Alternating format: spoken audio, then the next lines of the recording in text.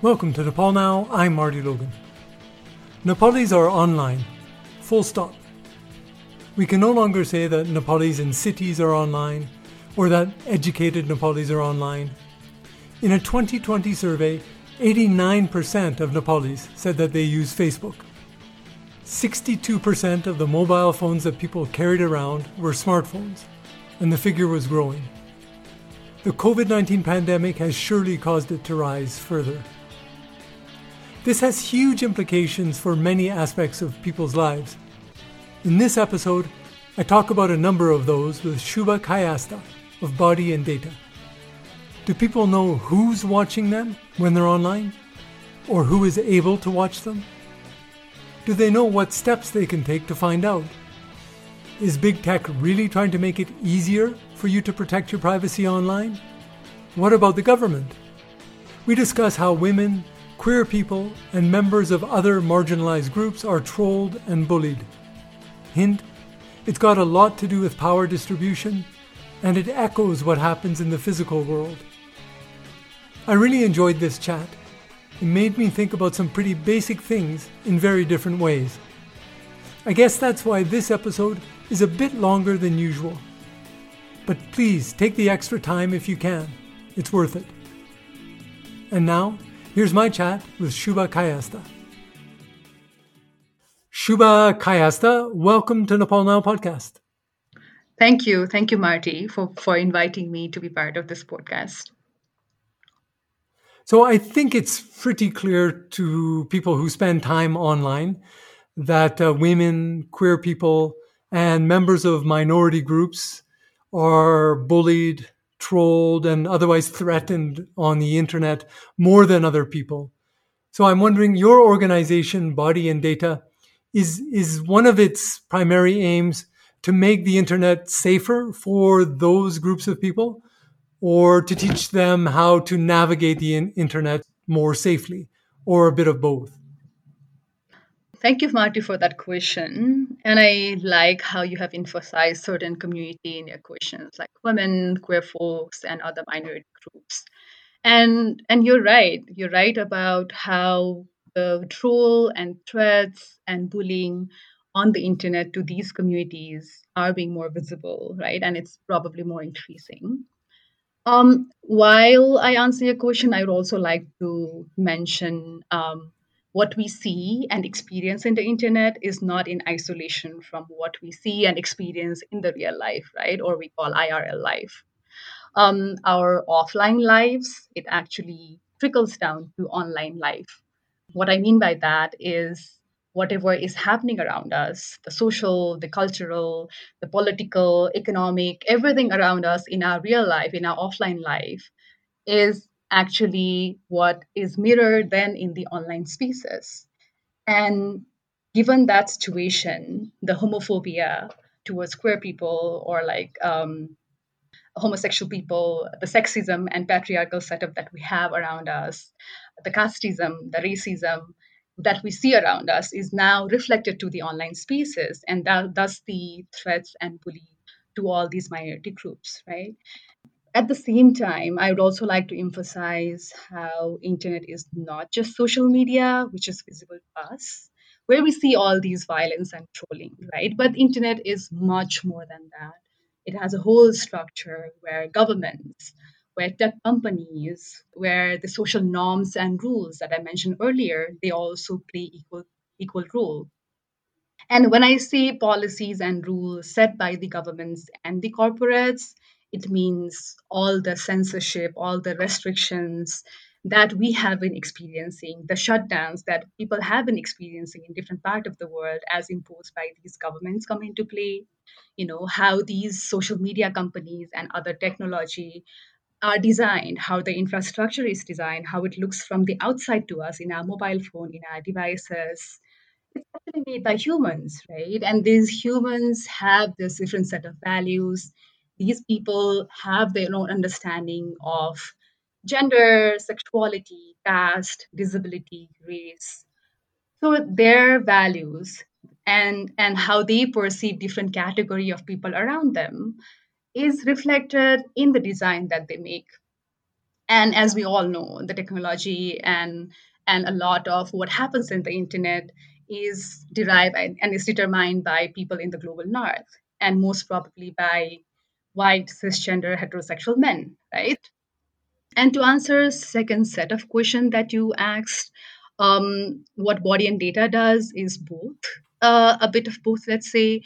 So at one point, we also advocate for structural changes, where we would focus more on how to make these spaces more safer for everyone, women, queer folks, people from different caste, class, gender, by advocating to tech companies, by advocating around the government policies, making government and tech company accountable, and also making the policy language more accessible. And while we know the structural changes require a lot of time, we also focus on providing people with tools, strategies, and techniques to make oneself safer on the internet while they use it to express themselves freely and safely. Thank you for that. Those are two really good points you made. One about the online world reflecting the physical world. The other one I really also liked is that the tools that we use in the online world, they're created subjectively. They're created by human beings, people who have certain beliefs, and by a system that, as you pointed out, for a long time has been dominated by, to put it frankly, white males for the most part, or built by white males, and probably still dominated by white males. So these are not in themselves neutral places. One of the things also that I know Body and Data is working on is getting people's stories out there. So people from these various marginalized groups, making sure that they are seen online and that their experiences are online for people to read about. So can you tell me a little bit about how you work to do that? Yes, definitely. We do work around bringing people's story in the online spaces. And we do that through our digital storytelling workshops. And we have been doing this for the last couple of years, mostly with younger people, younger women, queer folks, people with disability, trans people. Um, and why we do this is because, when we look around in the online spaces, we see certain kind of dominant narrative, certain kind of stories being projected, especially if it's belonged to marginalized community. There is this dominant idea and narrative of how their lives are, and mostly only one part of the identity is highlighted, rather than the holistic picture of how they are and how they experience. So what we're trying to do from bringing these stories outside there is making other stories visible, the stories these people would like to take in charge of, the stories that people want to bring in themselves, right? Using their agency, using their own voice, and the way they want to narrate it. How we do this is by co-facilitating spaces where people come together, and share their stories with one another, and then decide during a process. Usually, the workshops last for 7 to 8 days, where folks go through different stages, of sharing their stories, creating a storyboard, and meanwhile also trying to learn some digital tools that they can use to make their stories more interesting or like heard, or using different formats. And meanwhile, we also try to bring in concept of digital right throughout this process. For example, right to anonymity, because anonymity is such a great tool for people, especially who are at the margin, to be able to express their voice without being, without feeling threatened, right? So, and they develop it. They put the voiceover. They want to, if they want to do the comics or art, or they want to narrate the story, put photos together. It's all built by them. And if you'd ask me why digital, because as we know, digital art is gonna stay forever, right? We want our stories to live and be shared widely, and to be able to tell stories and share stories the way people want it. I think in that way we also create history. of different versions of people, rather than how our society projects it or how the mainstream media would like to show it. Right. Okay. And that's interesting that the last point you made about why it's digital. I was thinking as you said that in some ways, at least when I'm looking at the Nepali online space, and I guess for me that's mainly Twitter and Nepali mainstream media, and again for me that's mainly English media. Um, I sometimes see that digital is leading. So I'll see things happening in the digital space, and also on Instagram. I must say that I think Instagram is ahead of Twitter in discussing some of these concepts and by giving space to some of the groups we're talking about. But I'll see things discussed online, and then weeks or months later, I see them echoed in the mainstream media. Is that a goal or an aim of what you do, or do you think that's just something that is organically happening? Yeah, that's a great question, actually. I think, we need to look into what is seen as knowledge, and what kind of knowledge produces is seen as the ultimate truth, right? And whenever people from marginalized community tell their story, it's seen as testimonies only and not knowledge. But when one take in charge and when they are trying to put their stories out either on Instagram story or on a small tweet, with limited characters, I think that is knowledge on its own. That's their experience. That's the way they have lived their life. So instead of, I would not say that creating this buzz would lead to mainstream media taking the issue on board, but I would say more about how these day to day stories that people try to bring in and how to bring them in light in front of others. So that again, the dominant narrative, the one way of looking at certain communities doesn't take over the other realities that people have. Because, there is so much stereotype around queer people, let's say, or people with disability or young women, whereas they have so many other aspects of their life that get completely dismissed and hidden from the mainstream media by the mainstream media. So this just provides a tool for people to use it again and again, to be able to bring their stories forward, right? And I think everyone does it. The only thing that we do here is go facilitate this space, so that people are able to choose the tools and technology that they think fits them and use it to make their stories more enriching. Right. Okay. So this links to a question I had written down, and I think in a way we're saying the same thing. And my question, the nut of my question was that it's not simply enough to look at an online space and say, okay, from now on, we want to have 25% of our collaborators be from these various groups. We need to make sure that they're able to come on to take this space and within that space talk about what it is they want to talk about and maybe do it in a slightly different way. So, for example, if they want to use more graphics and less text and do it in a more visual way.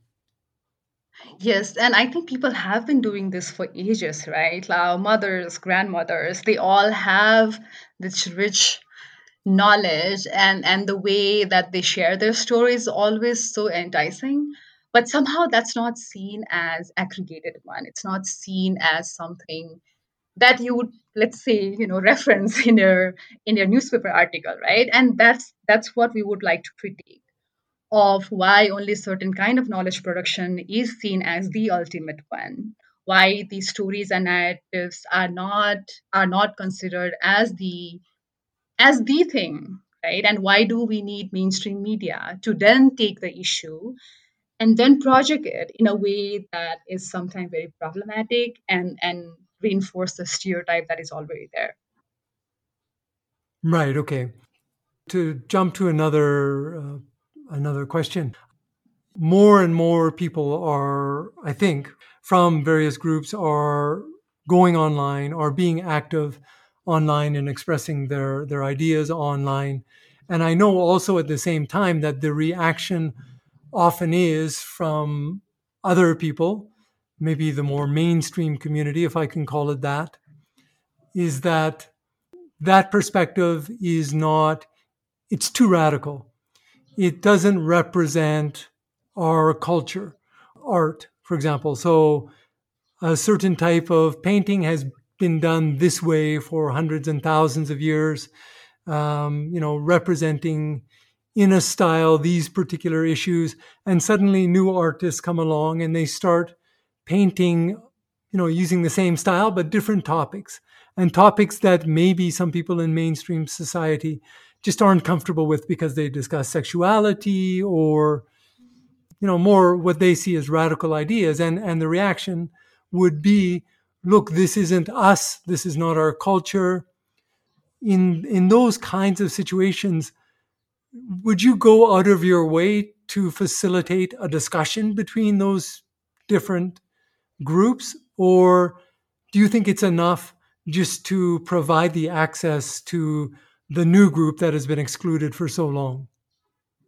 Hmm.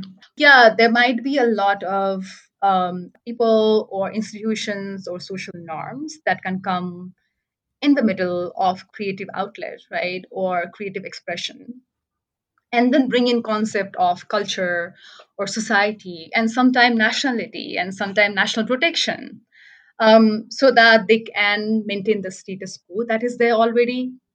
And what we know of how society has always been working is by certain people exercising more power over others, especially in a society like ours, right? We know people of certain gender, people of certain caste, people of certain or class have been taking power over other people, and then now if people want to break that status quo, they are going to be threatened because they would feel like their power is going to be taken away. And that's why all these names in terms of culture, in terms of societal values, comes into play. But we all know like culture is not static, it changes all the time. And especially now in the digital age, right, we are exchanging information across the world, we are exchanging knowledge, and especially when it comes to people who have not been in power, either artists who doesn't do traditional form of art, let's say, or women who now want to express or use their bodies that they want to. Everyone is threatened, right? And then those who have been profiting out of them would want to bring back the system that has always been there, and it could include the state, the corporations, right, like the companies, big tech, or in this case like any capitalistic companies or corporation or society in large. I don't know about bringing these two groups together and then having a conversation. Um, I would say everyone needs to have the space to express what they want, and there is enough of space, right? It could be together, or it could be in isolation to one another.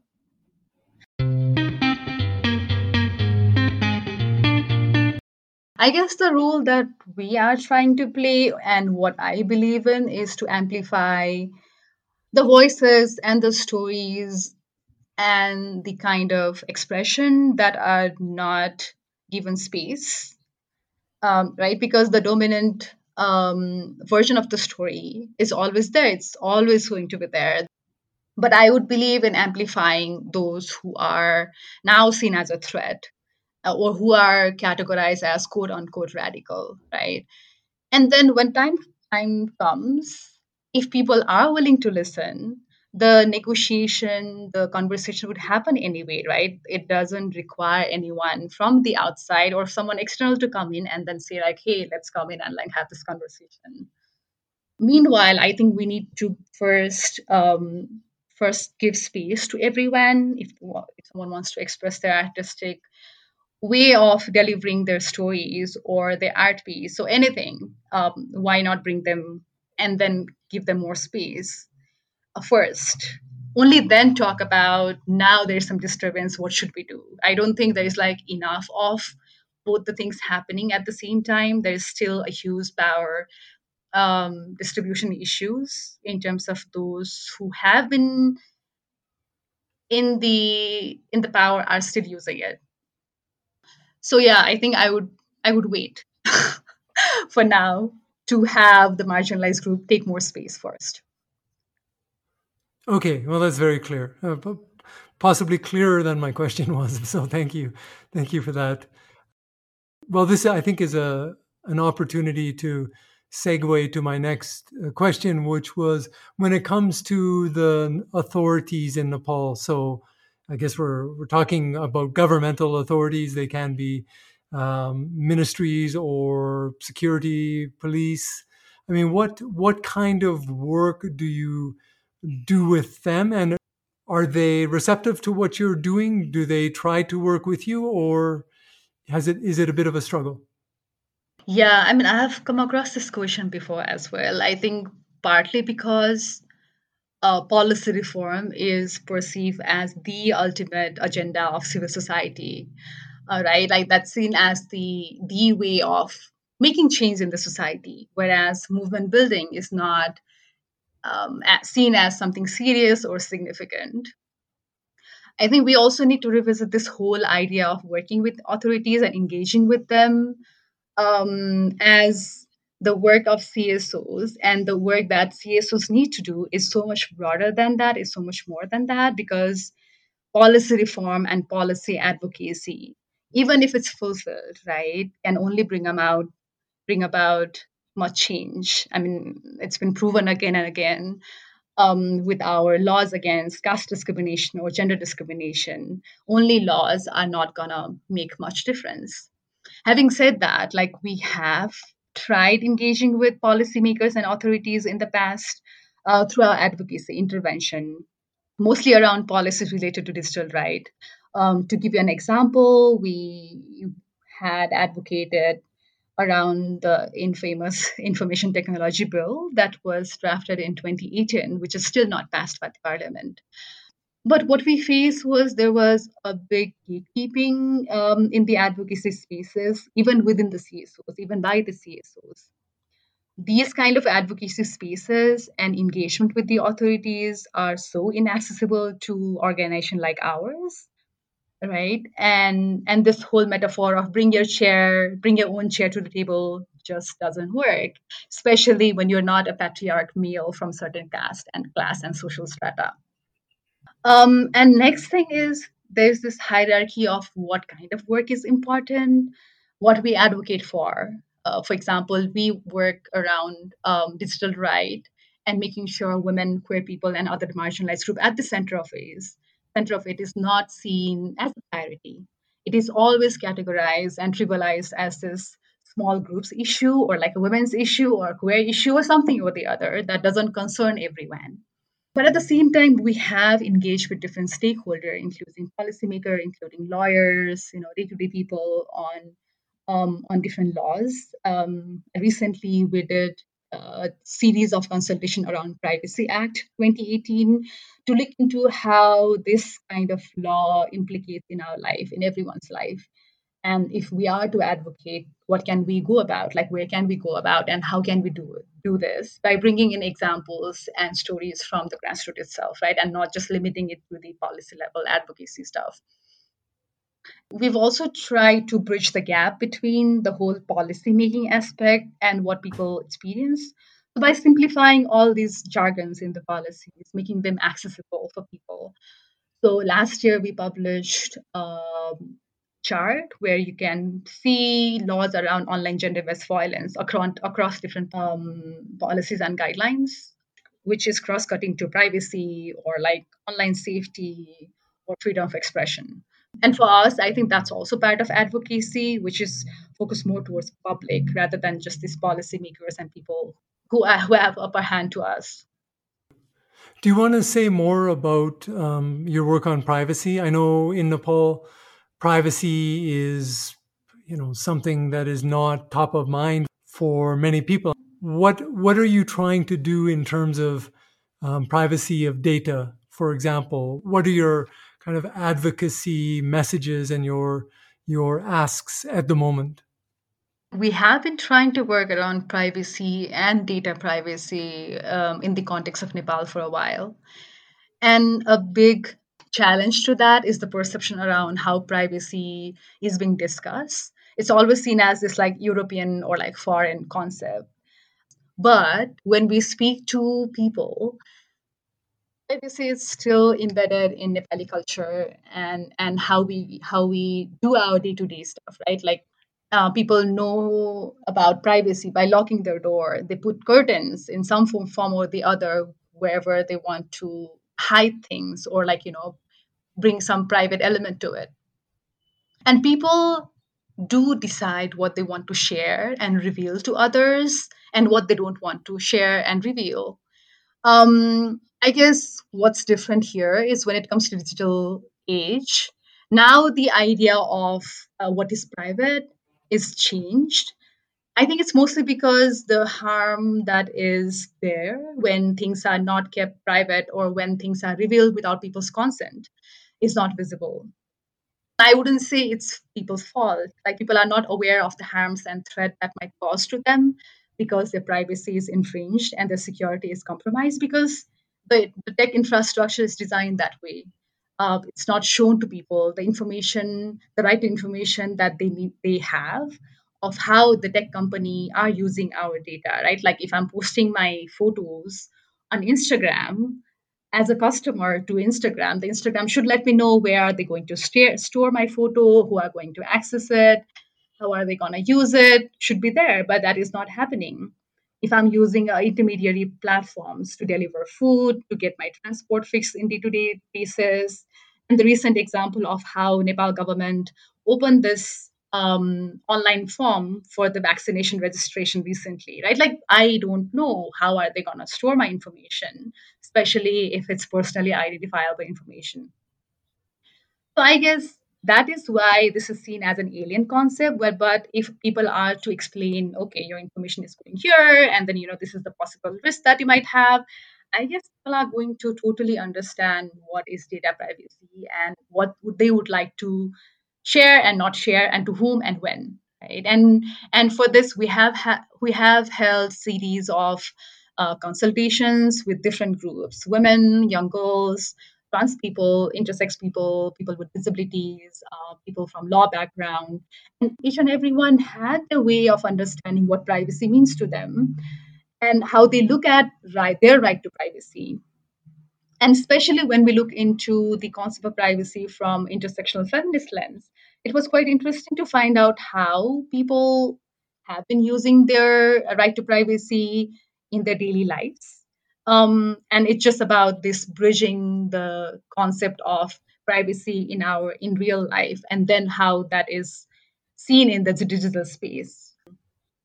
Yeah, and then what we've also experienced through our work, like this recent research that we did with people with disability on their sexual expression online, is people have decided and are deciding when to reveal their disability status on Facebook, for example, let's say, right?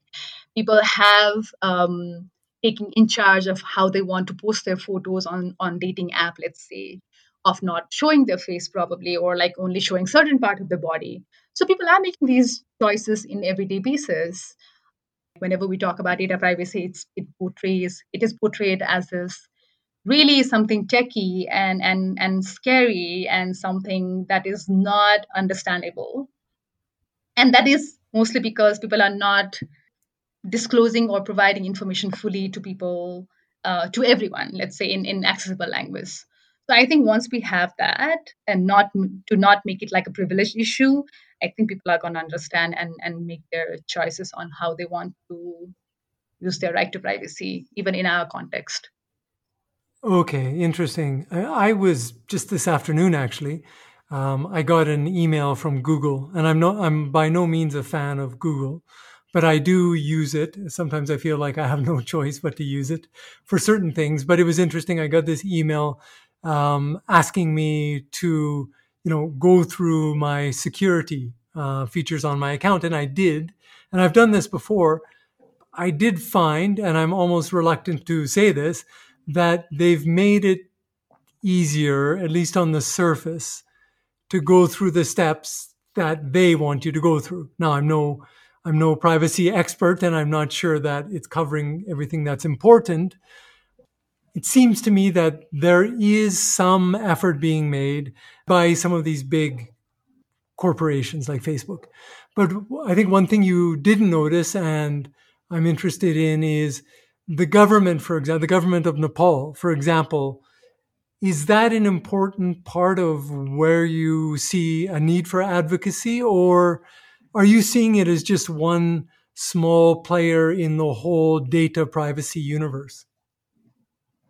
Yeah, I mean, you're right about tech companies, especially big tech giants, taking interest or like at least trying to show to their customer what they're trying to do to maintain privacy. But sorry to tell you this, Martin, but I don't think it's actually how they would want us to see the platform as, right? Like by choosing certain advertisement to come into our feed and not come into our feed is also the way they are collecting our data and then categorizing us like, okay, like this person from this part of the world of this age group would want to see these kind of advertisement but wouldn't want to see this kind of advertisement, so it's also a data point for them.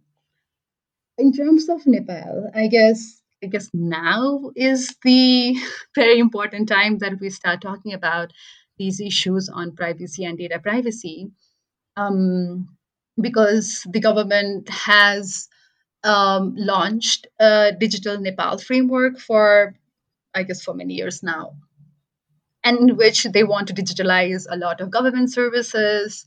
They want to digitalize social security services. And then, most probably, ultimately, at one point, they're going to centralize all these kind of information, right? Some data might be personally identifiable. For example, it might be about this person, like their age, gender, like where they live, how much they earn, everything.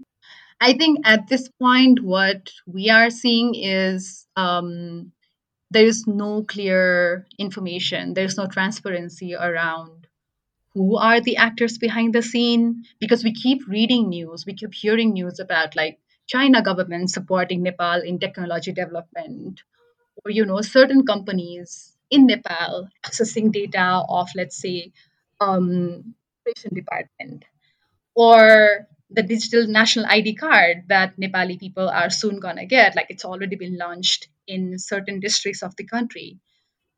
So all these intervention are coming into play, and I guess like digitalization and going to online digital form is inevitable. But at the same time, we need to look into whether or not Nepal and the government have skills and capacity to handle such huge amount of data. We have been hearing a lot of news around hacking of public services, public offices, and private offices, right? Like last year, account and server of through one university got hacked. A lot of private companies server were hacked and information about people were revealed online. Just in last local election, people who had registered for their voters ID, their information along with their name, with their I think citizenship number, is in the website of Election Commission of Nepal government. So while the government is moving towards quote unquote development, and especially through using technology, I guess there hasn't been enough stress and enough work around protecting people's right and risk towards what happens to them, especially those in the margin when the information is revealed without their consent. Right? So I guess the conversation is yet to happen, and I don't know if there is even space to have that conversation with the government at this point, because, like I said earlier, even the gate is already closed. There is no space to intervene, and like it's not accessible, especially if you are talking about certain things that are seen as anti-development. And when I speak about things around data privacy, it's always categorized as going against development. The same with like this road building and development that used to happen years back in Nepal. Now it's coming to technology and development. People who are speaking against the harms that technology might bring are seen as those against development. So that's been one of the challenges that we have been facing. Okay, yeah, that sounds like a big challenge, actually. And we covered a lot. It's a broad focus, I know. But is there something else that we didn't touch on that is important? Do you want to mention? I guess I would like to introduce this term digital rights. So it might sound like this new set of rights now, right, along with women's rights and children's rights, but that's not the case. It just means making internet and digital spaces just and safe for everyone. Which means having unrestricted access to internet, having access to technology and information. And what I mean by that is not just distributing phones and computers to people, but ensuring that they have control to use that without surveillance from the state, without surveillance from the society and family, right? Where people are able to express themselves without feeling the threat and potential violence.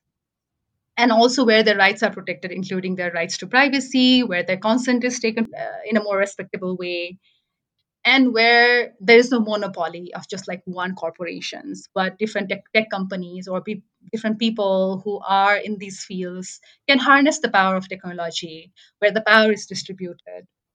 While I say all this, there is this confusion around privacy and online behavior, because people might say that, oh, I'm not on Facebook or Twitter, so I don't need to worry about my digital privacy or my digital footprint. But at the same time, the digitalization of different public services is happening in our country. We all are registered in our banks, we have our ATM card maybe. Children are having to go through online education during the COVID time. So we all are impacted by this, and it's not just agenda of one particular group. And if we are to, have digital right assured, I think everyone is going to benefit, including journalists, lawyers, activists, laborers, children, women, and just literally everyone around us. Oh, that's great. Thank you. I think that's a really good point. Some people may feel like because they're not active on social media or other platforms, that online rights are this vague concept that doesn't apply to them. But I think you made it very clear how they do apply to everyone. So thank you, Shubha. Thank you for taking the time to talk to me and introducing some of these concepts. I think for some people, some ideas might be quite new, but I think it's great to give people something to chew on, something to reflect over, and hopefully we've done some of that today. Best of luck with all of your work. You have a lot ahead of you on your plate. Digital issues are certainly not going away anytime soon. So I know you're busy now, and you're just going to be busier in the future as well. So thanks again. Thank you, Marty, for the space, for this conversation, and for everyone who's listening. If you'd like to have this conversation even further, because we've just touched like little bits of what we need to do, please feel free to contact us at Body and Data to collaborate, to listen more. Like for anything that you think we need to bring forward to. So follow us on our social media as well, on Instagram, Twitter, and Facebook at Body and Data. Thank you very much. Thank you again to Shubha Kayastha of Body and Data. You can find the organization's website URL in the notes to this show. If you liked what you heard, please give us a rating on Apple Podcasts. You can keep up with the show between episodes on Facebook, Instagram, Twitter, and also LinkedIn. We're Nepal Now or Nepal Now Pod. You can send me your feedback, ideas, or just say hi to Marty at martylogan, martylogan.net. Thank you also to Soraya Logan for her work on the show's social media. I'm Marty Logan. I produced this episode, and we'll talk to you again soon.